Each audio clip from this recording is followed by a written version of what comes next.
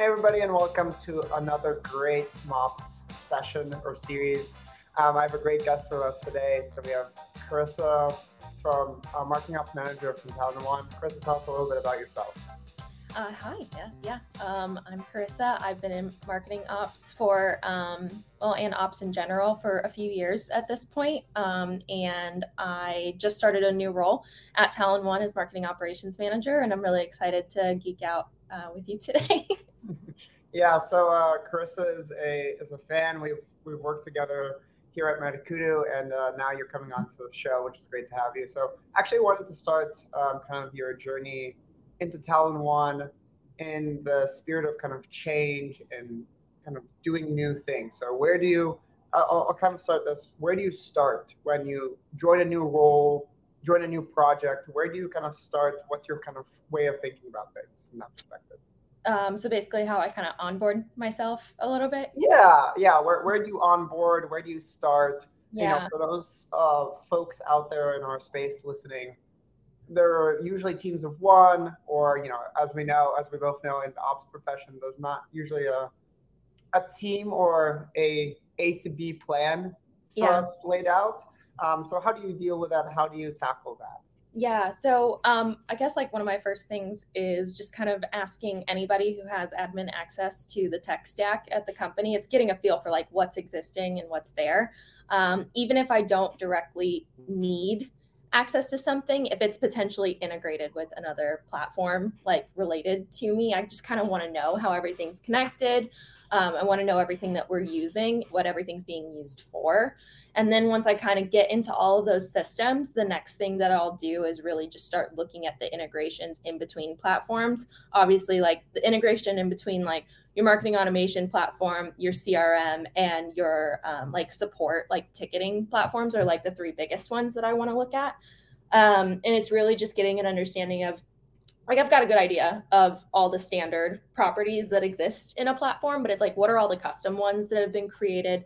What reports are they connected to? Like, do we use Looker? Do we use Domo? Like, it's just getting an understanding of like, how is everybody getting the numbers that they need, and where do all those pieces interconnect in the current tech stack?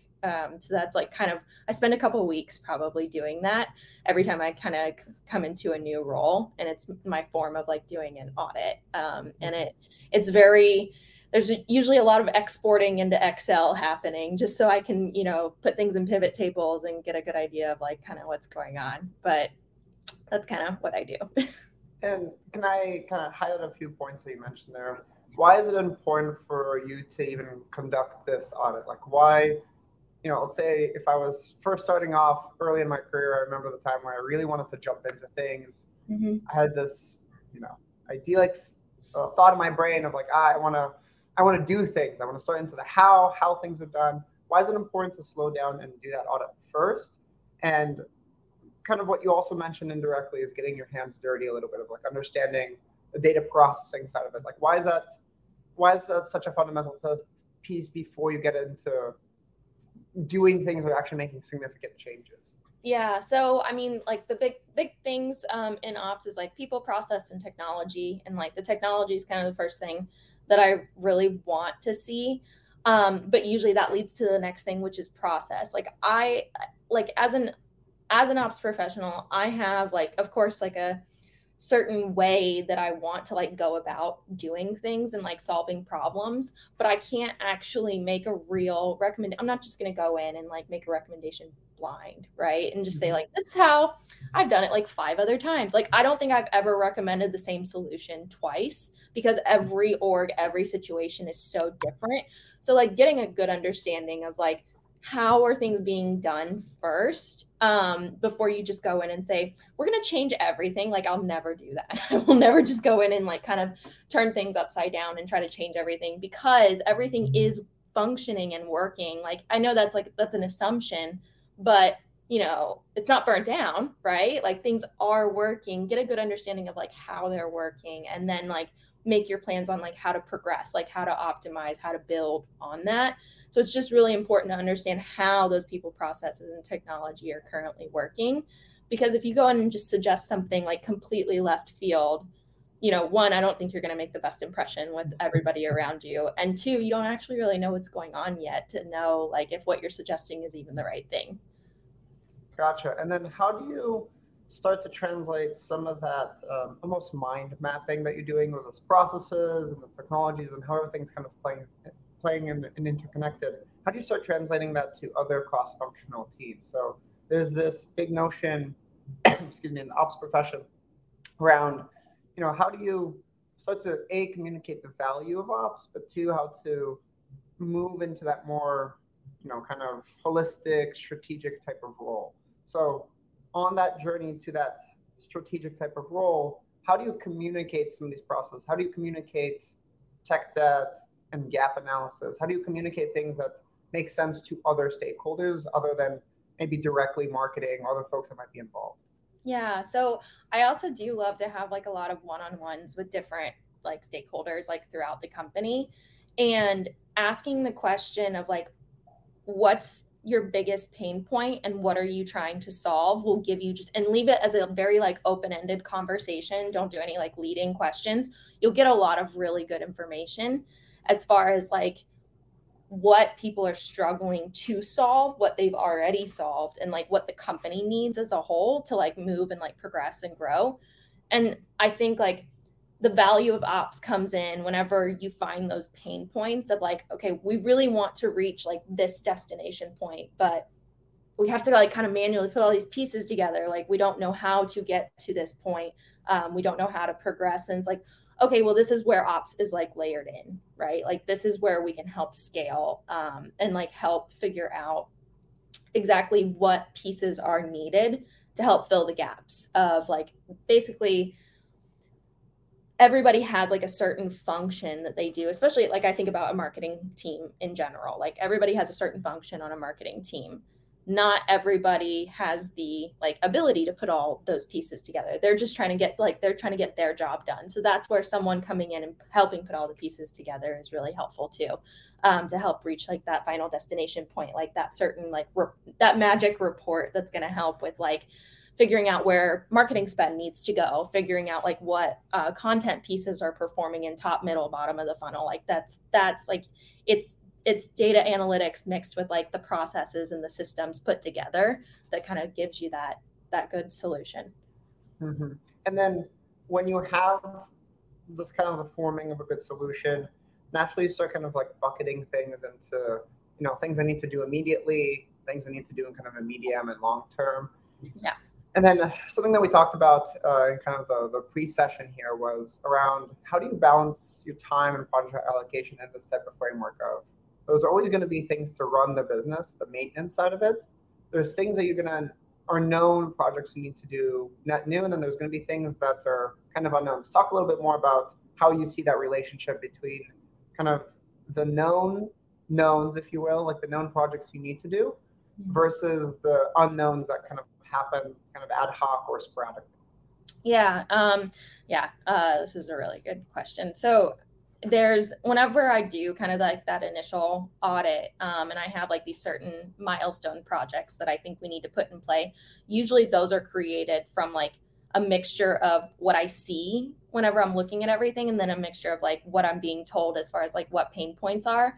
So like those things kind of make up like those big milestone projects. So you want to obviously move those forward. You have to leave like a good like 20% of your time for like unplanned projects that come up. There are fires, there are things like why did a lead not route correctly? Like I need you to like I have to go figure that out. Like if there's something wrong with lead routing, I need to go figure that out. If a report is broken, it's like okay, like working with data analytics to make sure like someone didn't like get rid of an important report somewhere. I don't know. But you know what I'm saying? Like there is all the little fires that we have to put out along the way.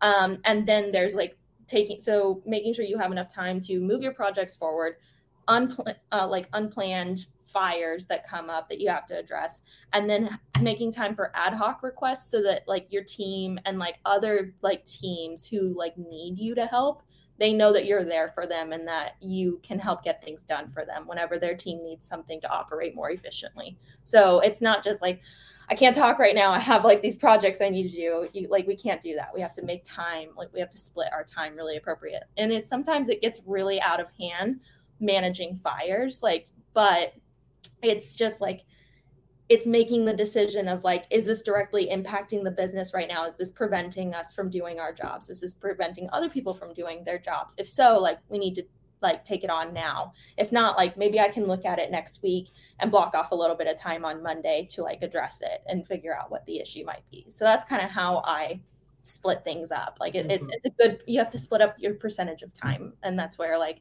when we were in the planning session, like talking about like how important project management is, it's like bucketing your time appropriately and planning like 1 to 2 weeks out, but always giving yourself that little cushion of if a big project comes up from leadership that you need to address right away, or if like those fires come up, stuff like that. Right. And it sounds like, if I was to summarize that, it sounds like it's really important to have that planned time in your process for the unknown, for the fires, right? Because the expectation versus reality I've observed is that the expectation is that things are perfectly planned and we're only doing the things that are like attached to revenue, the highest value things all the time, where there's admittedly a lot of, in the reality, a lot of that maintenance work, a lot of things that just happen, right? External things, connectors break, etc. Yeah. That just put downward pressure where you have to account for the kind of the reality of it. I like that. How do you move to kind of a place of, kind of ops excellence where you're maybe a team of one or a small team that's just forming out? How do you build that business case of how is ops valuable, right? Like we talked before of like making this case to executives, your VP of marketing, your CMO, your CRO, whoever. You have a lot of potential constituents that you're talking to. How do you think about communicating the value of ops when perhaps your leadership or your leaders may have some exposure to it, know it's somewhat valuable in the best case, but don't have like the full, they aren't the ones, boots on the ground, connecting the processes and the mind maps? How do you communicate some of the value? How do you think about that? Well, usually like when you're talking to leadership, they're already aware of the gaps that exist in the organization that's probably preventing them. And sometimes there are like some responsibilities that would fall on different like marketing department members or sales department members, and it's like they actually shouldn't be falling on those people. It should be falling on an ops person to take control of like some of those things. But whenever an org is growing like that and ops is new, sometimes it's just like, who actually should be working on this? But it's someone that has the ability to like pull the pieces together and not take away from someone. Like if someone who is like a performance marketing manager, for example, they are excellent with data. They have like amazing data analysis skills, and they're so good at like lead attribution, but that can't be their entire job, right? Like my job is to step in and like partner with them for that,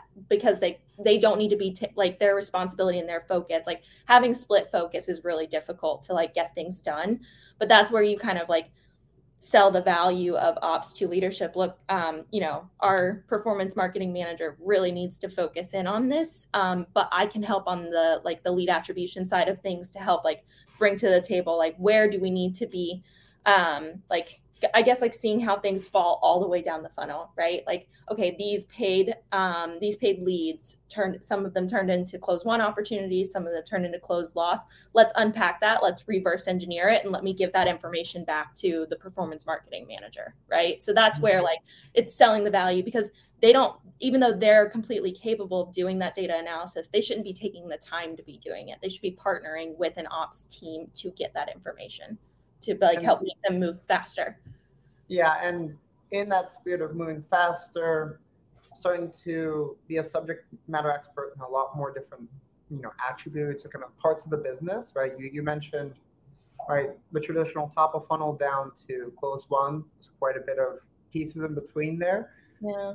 How do you think about the kind of scaling responsibilities or scaling domains, if you will, of marketing ops? Specifically, to me, it seems like there's a lot of things that are now being expected of an operations team that weren't, 5, even 8 years ago. Yeah. Where, it's not just managing MarTech stack. It's also managing sales tech and managing CS tech, right? Like we're starting to get into this notion of perhaps what some folks call RevOps. But how do you think about the many domains that you as an ops professional have to like think about or consider, right? You mentioned a few big ones: data processing, business translation, communication, kind of those soft skills, and amongst other types of project management and other types of skills. But to me, it seems like the plate is getting even more and more full. Do you feel like that's like the case, that there's more domains that an ops professional has to learn before, like since you even started? What's that change been? Yeah, I had a different idea of what marketing ops was in my head and what sales ops was. And to me, like I think I always look at things from like a rev ops focus because I can't not think about the other pieces. But I guess like sitting as a marketing ops manager, it's understanding where you hand it off to sales ops, like where they pick up where you stop. But I think all of us respectively that make up a RevOps team have to be thinking about the whole funnel the entire time. Otherwise, it doesn't flow and it doesn't work. So that's where like I think there's brain space. Like the plate is massive and it's probably going to keep growing, but it's like I'm always thinking about life cycle stage management and lead management, but it's like at the same time I know I need to hand it off where something becomes an opportunity. Like a lead becomes an opportunity and I do see it as being out of my hands then it belongs to sales ops right at that point. But it's hard to let go of it in that way because you want to see it all the way through. But I do think all of those things, all encompassing, like they should live in our brains all the time. But it is just like knowing where the handoff happens, like and where your responsibilities kind of end. But it does come back around from a reporting perspective, right? So if like someone ends up churning, I need that churn reporting from CS ops because otherwise like I can't give that back to marketing. I can't tell them like, okay, like we can definitely trace this back to like specific paid spend campaigns, like different events that we did. And these folks, like even though they sign with us, they do end up churning. That's still important information. I have to have that feedback loop. So I have to be thinking about it too. Gotcha. And as you're starting to think about each of those feedback loops, I mean, one of the main stakeholders or the main connection points I see between especially marketing ops and the rest of the company is really sales. So how do you see that relationship specifically with the sales department, where perhaps I can extrapolate in my own experience that sales feedback, that sales voice is arguably the most immediate feedback that's relevant to marketing, where, as you described, that CS and that CS ops are really important pieces to it, but they usually come after. So how do you see that kind of like first step and that first relationship? How do you think about the relationship between marketing and sales, but more broadly, like almost marketing ops as a middle person to translate some of that feedback?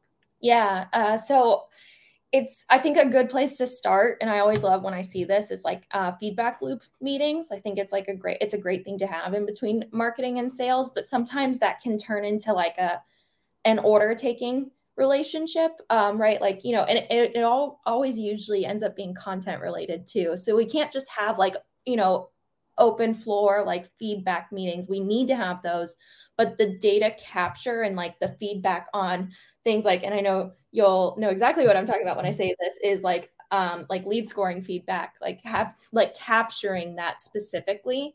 Do you have high confidence in this lead? Do you have low confidence in this lead? Is this score right? Is this score terrible? Like, does this person fit the ideal customer profile? And it's capturing those in fields, like in your CRM, and that being pushed back as like a reporting mechanism for marketing, because that's the only thing that we can really take actionable like things on. I mean, like having anecdotal feedback is a great place to start because it makes us ask questions and then we dig and then we find like tangential, like tangible answers for those things, but it can't be the only thing that we have. So really capturing things in the CRM in terms of like lead quality is like one of the best places to actually make the connection in between sales and marketing. And it'll help you have a stronger like relationship, especially if you're utilizing something as like a notification system. Slack is probably a super easy one that you can send notifications from Salesforce, from HubSpot, like, and just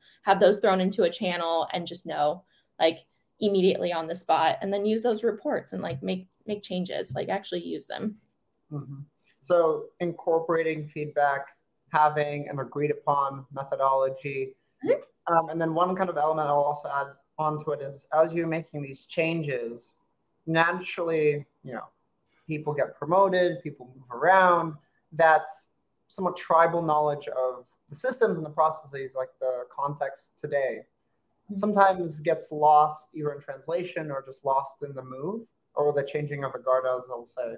Yeah. How do you think about the importance of something like documentation in a process like this, whether it's documenting, what your lead management system is, how your sales reps should be following up, whatever the element is or the component is? How do you think about documentation and all this? Because from what you just said, it sounds like to me that there's a huge importance of like having these feedback loops, establishing them through the fields and through mechanisms that's quantifiable as it is anecdotal.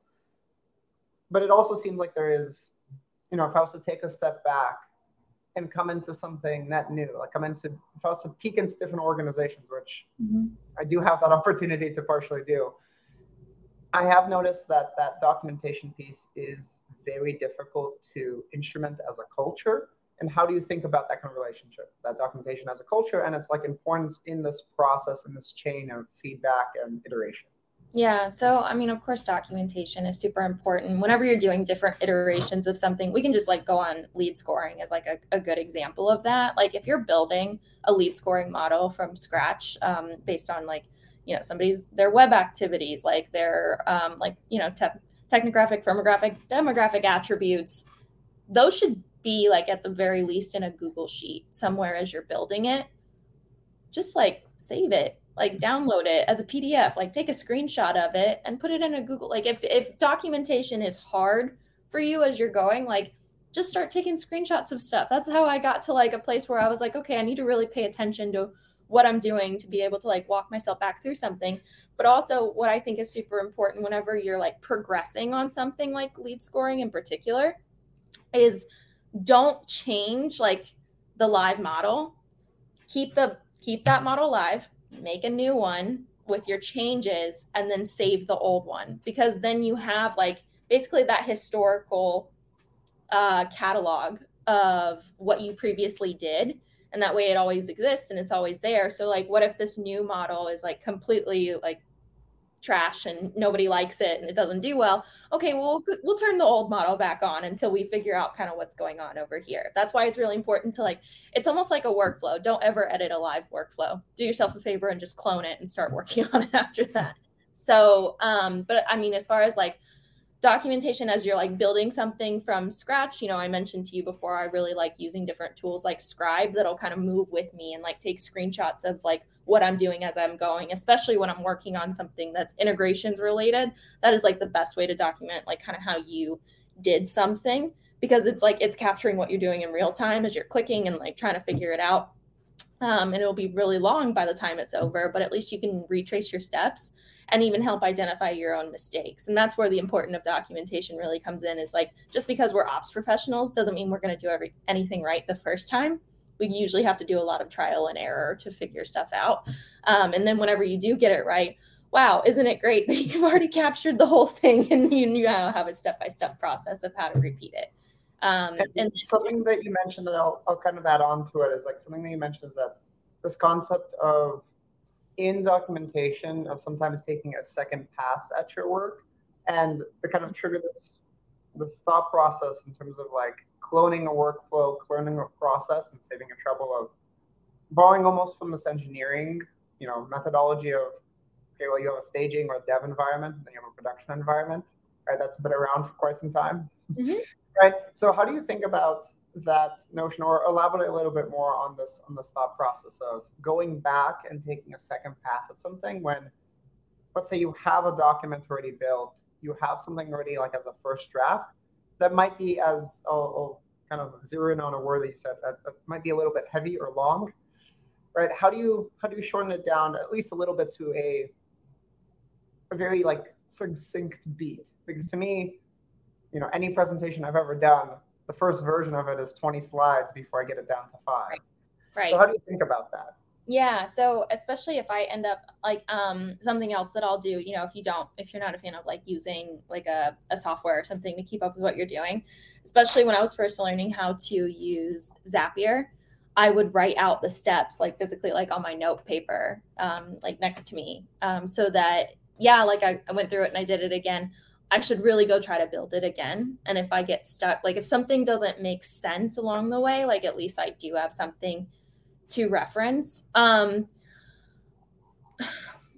guess like the value in doing your work again is maybe spotting like there's all these like if I mean I feel like I live with if then statements like in my head 20 like 20 hours a day. So if I'm like take a break from something, from building something, go back to it fresh brain the next day. You've got all your instructions here on how you did it. It's a really complicated workflow and you want to make sure that you get it right because say if it's like lead routing related or something, taking yourself through it again and having like documentation, even if it's just like, scratch on a note paper of what your thoughts were when you were building it the first time, you do have the ability to maybe spot something that you miss. Like it could be something huge, it could be something small.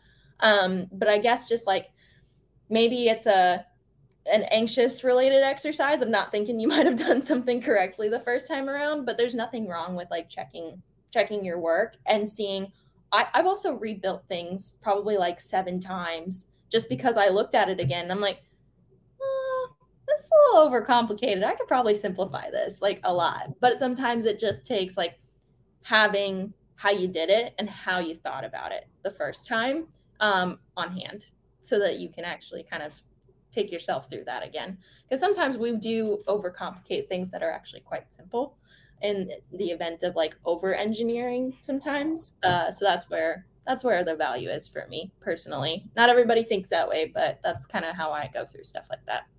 Yeah, and I guess as someone going through a lot of the ops process, Mhm. to me, what I kind of coming back to an earlier point around communicating the value of ops and managing the things on your plate, it seems like based on what you're talking about, that or something that we don't explicitly talk about, or at least I don't hear it talked about as much, is that there is so much understating or undervaluing of how long it actually takes to do something, right? Whenever I get asked this all the time, or I used to get asked this, like, how long does something take?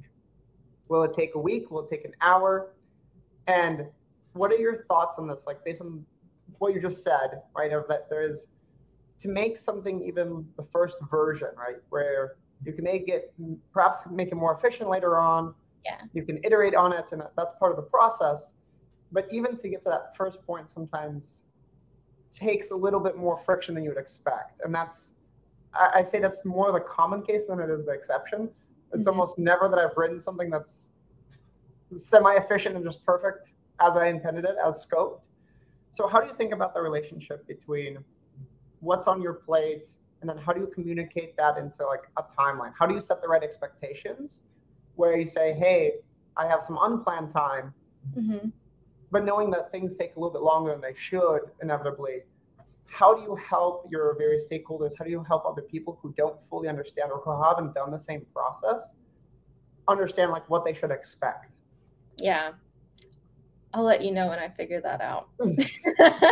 I mean, in all seriousness, I think I over and maybe this is a common thing, but we overestimate our we know how to do stuff. Like we're good with systems, we're good with processes, we think about things differently than a lot of folks do, like professionally. But sometimes we do overestimate our ability to solve a problem, like in a short amount of time. It's not that we can't solve it, but sometimes we just need a little bit more time, like what you're saying. I think my go-to that I have to start doing for myself is making a Miro board, for example, of like everything that's involved, like almost like making a mind map, right? Like this is what we're starting with. This is like the set of data that we're starting with. This is the end point that we're trying to get to. Here's all the pieces that have to happen in between. Here's all the segmentation of data that has to happen in between. Here's all the systems involved in between. So it's like, I might not be able to give like a perfect timeline, but I will say, let me give you an update about this in a week and I'll tell you where I'm at. But it's sometimes, especially if it's an urgent ask, it is hard to express that when someone's like, I actually need this yesterday. Well, okay, well, we can't have it like yesterday, but how about I give you like this first phase of it by next Friday? Like, I know I can get like a certain component of it done in like, give me like 7 days, right? So trying to put yourself on a weekly schedule. And that's really like, it's understanding how fast you work. I think I work a little bit slowly. Like maybe I'm wrong, but I've always thought I worked a little bit slowly on stuff because I'll kind of what we talked about before. I'll do things like a handful of times to make sure I did it right or that I like it. But the benefit of mapping something out physically and then looking at it yourself, try to like break those different pieces out into individual tasks or try to estimate, like break things down as small as possible, like even down to like, I need to export this into Excel and turn it into a pivot table. Okay, how long will that take me? Surely we can estimate on a smaller level the little components. That's why I do always say that like project management is so important, because if you don't know how to break things out into those smaller tasks and really break out a project and be able to understand all the tiny components involved and try to put a time estimate on it, you're going to fall short of expectations all the time that you set for yourself, not even for other people, but just you're going to be disappointed in yourself because you set unrealistic expectations. So I guess like my big recommendation is mapping it out and then try to put it in some sort of like list, checklist format and like as small of pieces as possible. Yeah, I really like that. I've started to, it's funny you say like mirror and some of our other friends here in that space. Yeah. I've started to, at least for my own process, to take an idea and, as you said, map it out, but also like start to draw out the components of it. Yep. And I think this is a point that I'll also like bring back to you to like add a little bit more color on. When doing this mapping out process, what do you find is the most effective for different types of audiences? So there's the ops hat that I'll put on, where among ops professional folks that like to tinker, kind of understand systems and analytics, a very detailed step inadvertently communicates how much time it takes. So if I say something is 5 steps, even if they're complicated, versus 10 steps, most human beings associate the 10 steps with more complexity, i.e. more time. So even in just that simple exercise of just mapping it out helps a lot, at least what I've observed. However, a lot of the times I have observed with leadership or folks that have less and less bandwidth for any one particular topic, right? Yeah. I call this like meeting surfing. Yeah. We all kind of do that in different topics where your brain has to switch to different parts of the business, different challenges. Yep. How do you, when your turn to give that update, your turn to like speak to a certain process or something that was either done yesterday or whenever, I don't like that terminology, because people don't realize how long things actually take, or like, how much time is actually needed, like downtime. But like, how do you kind of communicate that, or how do you, take away specificity? Like, how do you take away some of the specifics for different types of audiences? Like showing the same example, I think the visual mind map concept helps, but how do you like remove some of that complexity, where some of the complexity perhaps isn't needed for every single person to get the gist that, it takes time and you're going to need a little bit more time than yesterday or an hour to do something. Yeah. So I guess like, and this comes back to a comment you made earlier, like whenever you create a presentation, it's like a million slides at first and you have to figure out how to condense it down. Whenever I am mapping something out, I will put it in like a project management tool first. I guess like once I've got my list of things, I'll put it in a list format first, like so I can see it, break that out by like those milestones, and then ask yourself, like, put those milestones into the map, right?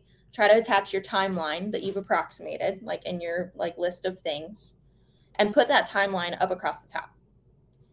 And ask yourself, like, talk through this with almost no context except the problem that you're trying to solve. And that's how you set the stage for like talking through this. Do these milestones make sense? Are they too vague? Are they too deep? Like, do you need more milestones broken out, like, to make the whole picture make sense? I guess it's just like, give yourself like a vague picture of it that is as high level as possible, and then try to go into it with the mindset of like, the only thing I know about this is like of the issue I'm trying to solve. Like, is this enough information? Is this too much? Because a lot, like, and I make that mistake all the time. I put too many words in my mind maps, because like I almost like put a description of the milestone instead of the name of the milestone. Like, because I want to see it, it makes sense to me, but it really, if I could call something like inbound revenue, and I'm like, oh, the calculated like blah blah blah blah, like, no, they don't need to see all of that, right? Like, not everybody needs to see that. It just needs to be as clear and concise as possible. But I do think it's important to like make all the details first, and then try to trim it down and make sure it makes sense without a whole lot of context, like without your brain attached to it, I guess is a good way of putting it. Yeah, I mean, I almost think about it as like the footnotes versus the story.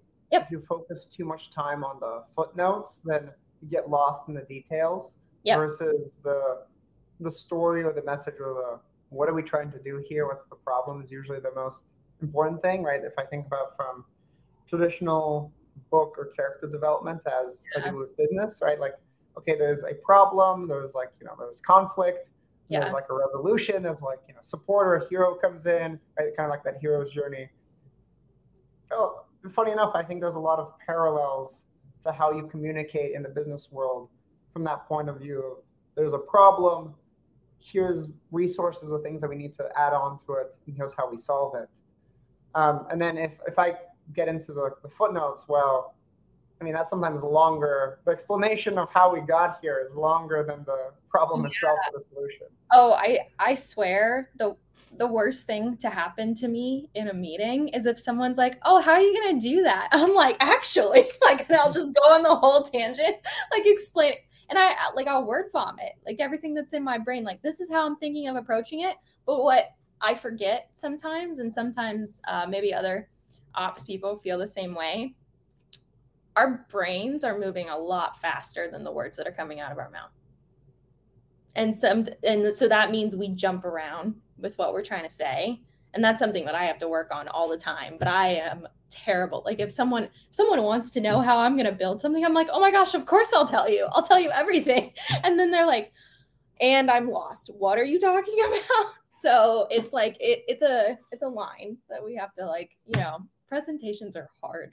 They're so hard. Yeah. And I mean, I completely concur. Very much throughout my career, I like to, my default is moving a million miles an hour, where like, just as you described the pieces, I think as operations professionals, we have so much context in our heads of, oh gosh, I know this and about this implication. And almost whenever anybody like opens the faucet, it's just a floodgate of, I'm going to give you a crash course on Ops 101, and we're going to talk about every little thing. Yeah. And it's fun I think it's exciting. And I think that's why the advent of communities and other places to share some of this, some of this thinking is really useful. So with that, I'll kind of transition this question to, how do you think about being intentional in your career or your professional growth around some of these things? Like, when you're faced with either a new challenge at work, professionally, from a problem solving standpoint, or just more broadly for yourself and your own personal growth, how do you be intentional about either solving a problem or growing your professional brand or your skills in your professional kind of career? Like, how do you think about that as you're going through your changes in your career? Yeah, if I'm like trying to solve a problem that I've like never encountered before, I want to figure out everything I possibly can about how, like, figure out the components of it, right? Like, what it's, what, obviously, like, what system, what object, like, drill it down as much as possible, figure out everything about how it functions and see if I can figure out the answer in that. Like I'm really stubborn, so I want to figure stuff out myself, unfortunately. And then I wait too late to like ask for help sometimes. But I will throw a message like into some of those ops like Slack communities that we have sometimes. Like, you go to the appropriate platform channel, throw in your question, see what you get. Like, and it's really interesting to get like like seeing if other people have also encountered this issue. That's how I learned that like the campaign sync in between like HubSpot and Salesforce is like nearly impossible, and it's terrible just by like asking the question like, how do I do this? And everyone's like, it's bad, like it's tough, like it's difficult. So it's just stuff like that's where you could save yourself a lot of time sometimes. But how I specifically do it is just like trying to figure out how the components work, because sometimes the answer is just like in between the lines of functionality of how something works. And then you can kind of make your own solution. And that's kind of how I think we progress, and like we get our brains to work and to function and to retain more information and learn more about systems. So that's my take on that. Yeah, so it sounds like when approaching something new, it's almost coming back down to like the basics of breaking things down into there's some parts, and almost like puzzle pieces, or trying to untangle things. It seems like you're trying to either put puzzle pieces together or kind of untangle or unpack certain concepts and try to see, okay, what can I best relate it to, right? It seems like I'll see if you share this observation or this opinion. I've observed that there's a lot of folks that get stuck in the maintenance side of operations where their biggest priority is just to keep the business going, like the lights on, if you will. How do you see that relationship between kind of maintenance and kind of unpacking almost innovation, like meaning moving and trying something different that's untested, where admittedly there's a lot of upfront costs to learn and understand something, get your hands dirty, as opposed to just doing the same things that worked yesterday, right? And ops professionals like that, those two axioms are always kind of in conflict for me, right? The conflict of I have lots of things I need to do today that I know of, like I have my checklist to go through every week, every month, every quarter. Whereas you have a lot of things that you could be doing. How do you see kind of that relationship and the benefit of like a mix or one or the other model? Yeah, it's a hard like push and pull against like just maintaining what exists and making sure it's functioning properly, and then like graduating to something new or releasing a new version of something. I think it comes back to like the split of time a little bit, because usually whenever like I'm focusing on, I kind of do my audit and I like find projects that I know I want to work on, and it usually is creating a new version of something that already exists. It's optimizing something that exists. But what you don't want to get into the habit of is like your whole week went by and you realized you were trying to fix it. So that might, honestly, it's like paying attention to your time. If things are feeling hectic for a few weeks, really pay attention to where you put a lot of your time.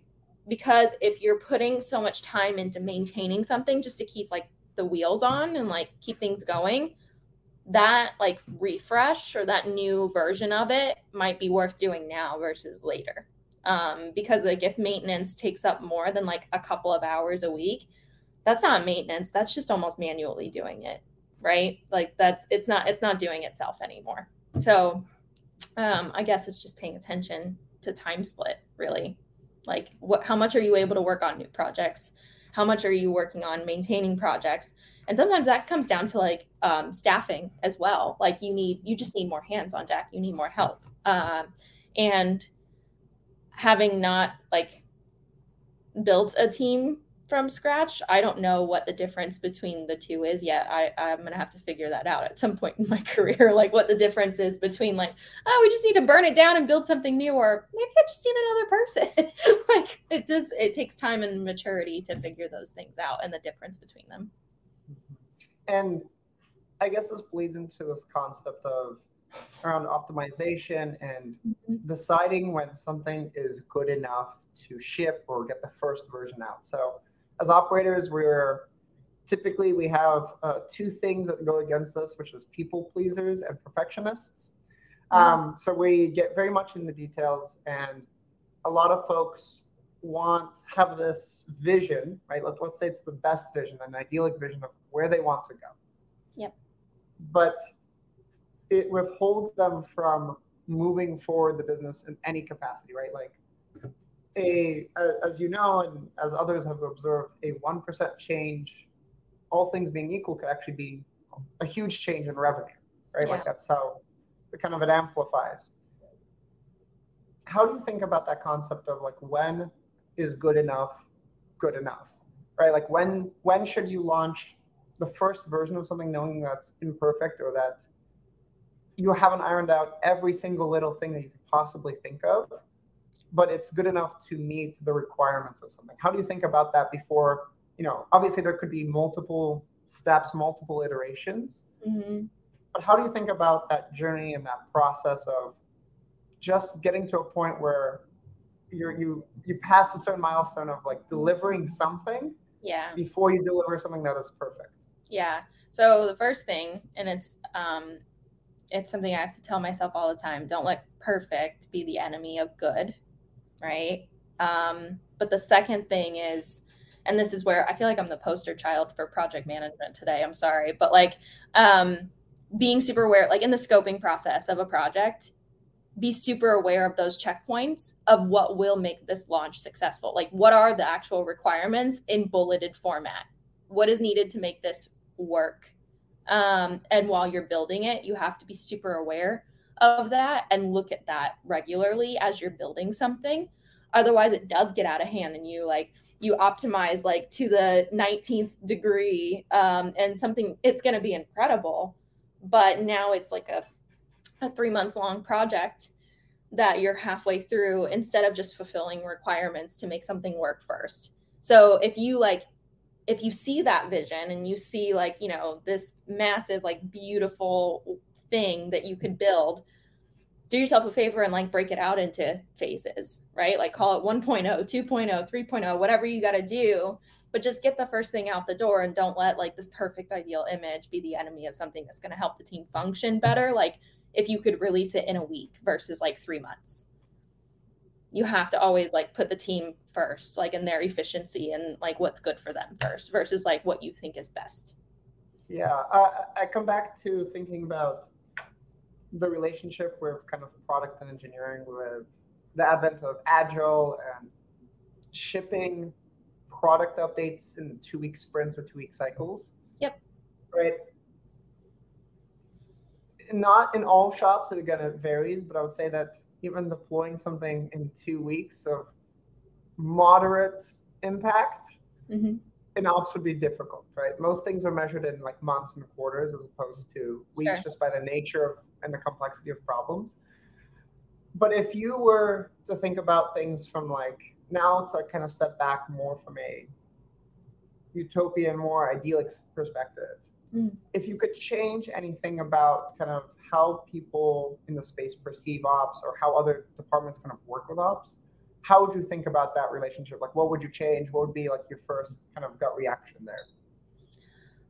Change the way people see ops is what you're asking. Yeah.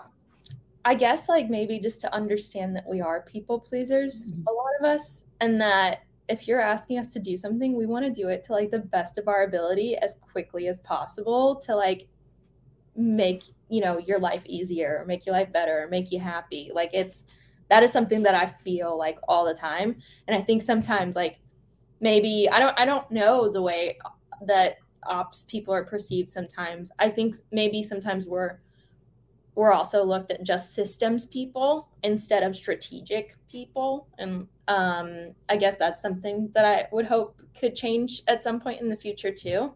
Because it's like, if you want to like come to me and ask me about like a specific like strategy, especially anything like if it was like content related, like I'm not a copywriter obviously, but having like that overall view of like seeing like a lot of historical data on like things that convert and things that don't, I actually have something to give to the conversation because I'm the one that's like in that data and like trying to help like provide that feedback. But it's not always like, it's not all, we're not always the ones that are looked at as the people with that information. So I guess it's just remember, that we can be more strategic than you might think we are, and that to remember that we are people pleasers at heart. Yeah, and kind of like wrapping up on this point. So one thing that we talked about that I really enjoyed, which was this analogy that I'll let you kind of speak to of unpacking processes and kind of untangling some things that are interwoven. You mentioned this analogy of like Christmas lights. I would love you to kind of just expand more on how do the Christmas lights and that tangled kind of process relate to how you think about ops? Yeah, so I guess like we might all have like some sort of, it doesn't have to be like Christmas lights necessarily, but like what if there's like a even like a cord in a box or something, I don't know, A ball of like yarn, yeah, yeah. something, but it's like it's been in a box for like a while, right? Like but Christmas lights are a good example, holiday lights are a good example, but they've been in the box for a year or more, forgotten about. um they work. If you like take the ball out of the box and you plug it into the wall, it will totally work. But it takes someone with like the want and the patience to untangle them and make sure they're all working and like all the little bulbs are working individually. Like it's taking them out, like it's untangling the lights and it's making them beautiful again. And I do love that analogy. And that's something that someone said to me. Like, I didn't make that up, but that's how someone like described me to myself when I didn't know what I was going to do with myself professionally. And I think about it a lot because whenever I look at how I'm approaching projects, like chances are you are just handed like a messed up spreadsheet or like someone's just like, here's this database, please do something with it, we don't know what's in here, we don't know there's a lot of different scenarios where someone can give you something that's tangled. But like as ops people, I think we have the patience and the want to untangle those things and like make them beautiful, because like it's a puzzle at the end of the day. We like puzzles.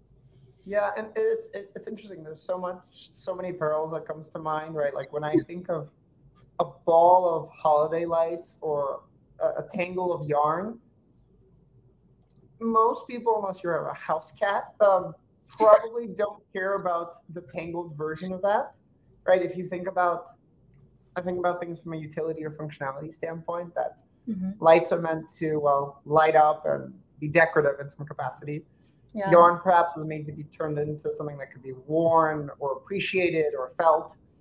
But in their clumped and tangled form, it's not really much of use unless you're, again, a very small population of folks Mm-hmm. who see the value or the fun in the untangling. And it's only when you lay everything out, right? For the light analogy, right? It's really hard to tell where one or two lights are broken that are taking away from the process. Yep. And the same goes as for like yarn. If there's any knots in the yarn, it's really hard to tell that when it's all clumped together. Mm-hmm. How do you think about that from the process standpoint side of things? Meaning, when coming back to the first point that we started this conversation off of is when you first come in, how do you think about when you're doing these audits? How do you use this kind of almost framework of untangling lights to kind of progress things forward? Like, how do you constantly go back to this and constantly think of like, have I untangled enough? Have I untangled just 1 foot of lights, 1 foot of yarn, or have Mm-hmm. I untangled the entire thing? Like, where do you know? At what point do you feel like you have a good understanding of the sum parts of the whole, the entire chain, and you have this vision of like, okay, I'm gonna string it up and around my house, for example. Like, how do you know when it's you've reached the end of the lights of the yarn? Yeah. I Whenever I look at like that tangled like ball of lights, I've been told that I'm silly for thinking this way, but I always think there are salvageable things in there. There are good things that are not just assuming like just because it's tangled doesn't mean that it's terrible. it just might need a little bit of attention and like Some maybe finesse, yeah, love, yeah.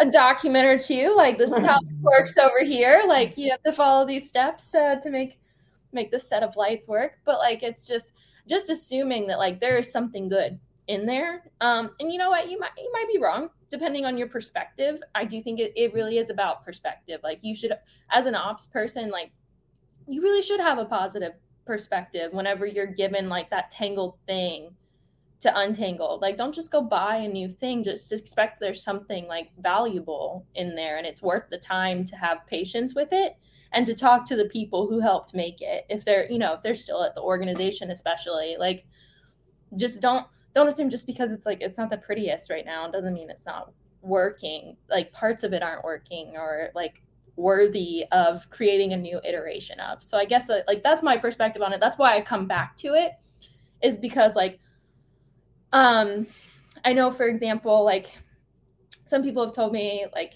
especially when it comes to like workflow related stuff, if I come in somewhere and there's a really like complicated like onboarding workflow, for example, if it's working, I'm not messing with it. I'm not recreating something just because I think I could make something better. Like that's like like we shouldn't have that attitude when approaching things. So it's like that's why it's worth getting to know something that is tangled and messy, because if it works, like leave it alone, build your stuff around it, right? Like don't just like recreate things for the fun of it. So that's why I think I come back to that a lot. It's just like expect that people like are smart and intelligent and they build good things. Like just because ops isn't like their full-time job doesn't mean they didn't build something incredible that you should learn and like understand.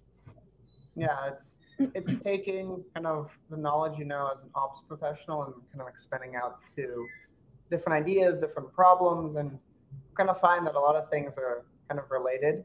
You'll Mm-hmm. see that, if we take some inspiration from the project management side of things, from Yep. inspiration from engineering, that especially in the ops, I find that there's so many parallels to all these places, which Yep. is just great. Again, I love that analogy of untangling things. Well, Carissa, this has been a great conversation. To wrap up here, where can people find you if they want to talk more about untangling lights, process, or anything kind of in between? Yeah, so if you're in like Wizard of Ops, or if you're in Mo Pros, you can always hit me up on Slack. I love just like jumping on calls. If you got a problem, I am someone who will get on no matter what time zone you're in. I'll get up and talk to you about a project you're working on. Or you can also add me on LinkedIn. And my name's Carissa McCall, and it's been fun, Sasha. I love every time we get a chance to kind of geek out about stuff.